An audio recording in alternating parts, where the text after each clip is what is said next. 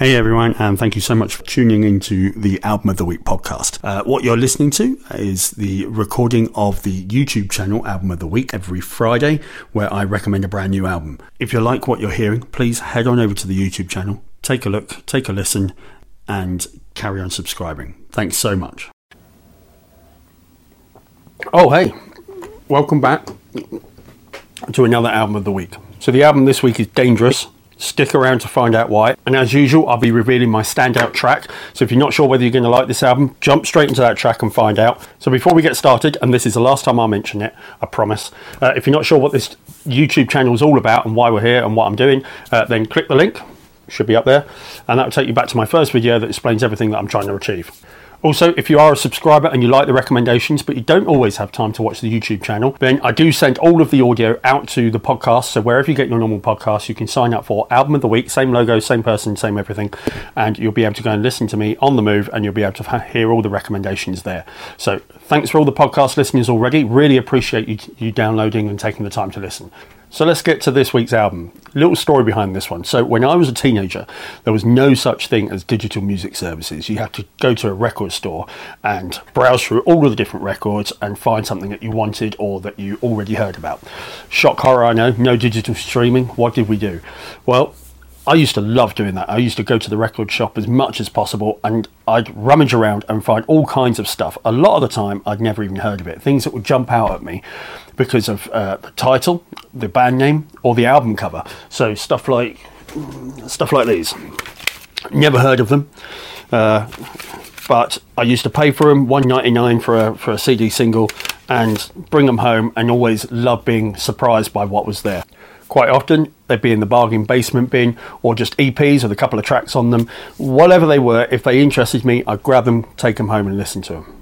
And that's pretty much what happened to this week's album. Something caught my eye, and as you can see, as a surfer of nearly 25 years, when you see a wave, doesn't matter where it is, doesn't matter what it's on, you're kind of drawn to it, like a moth to a flame. And when I came across this album, I just had to have it in my collection. Didn't matter what the music was, didn't matter what the genre was, I wanted it.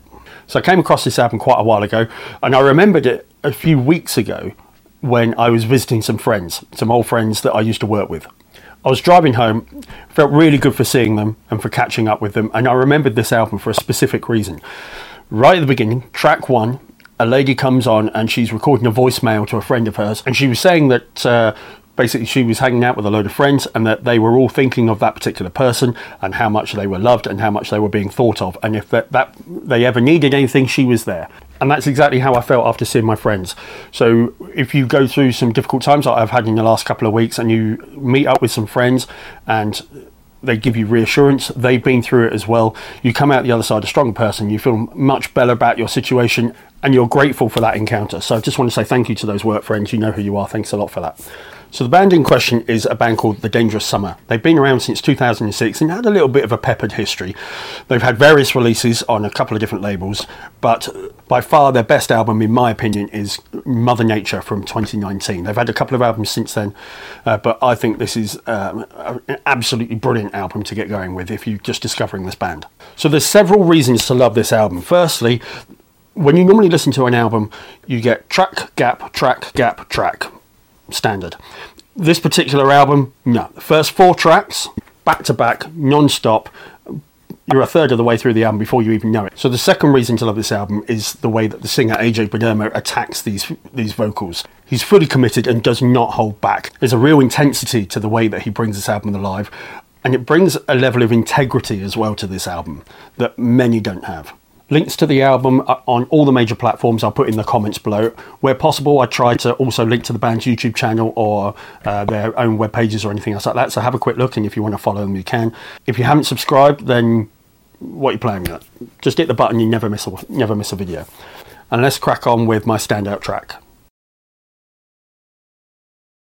So my standout track this week is track 6.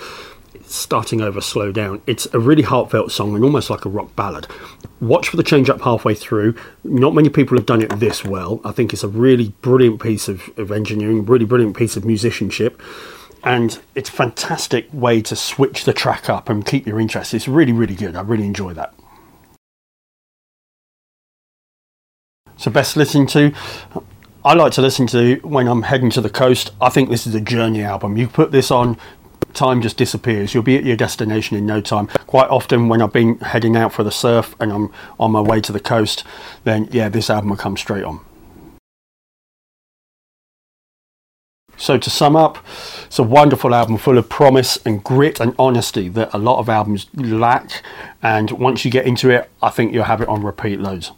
So thanks for watching. I appreciate your time, and wherever you're going this weekend, take this album with you and I think you'll love it. Cheers. Have a good Easter.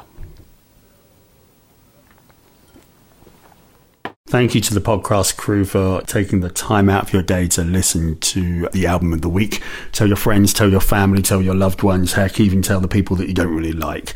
If anyone you know needs a lift and needs an album, then this is the place to come. I'll catch you next time on the next episode of Album of the Week. Till then, bye-bye.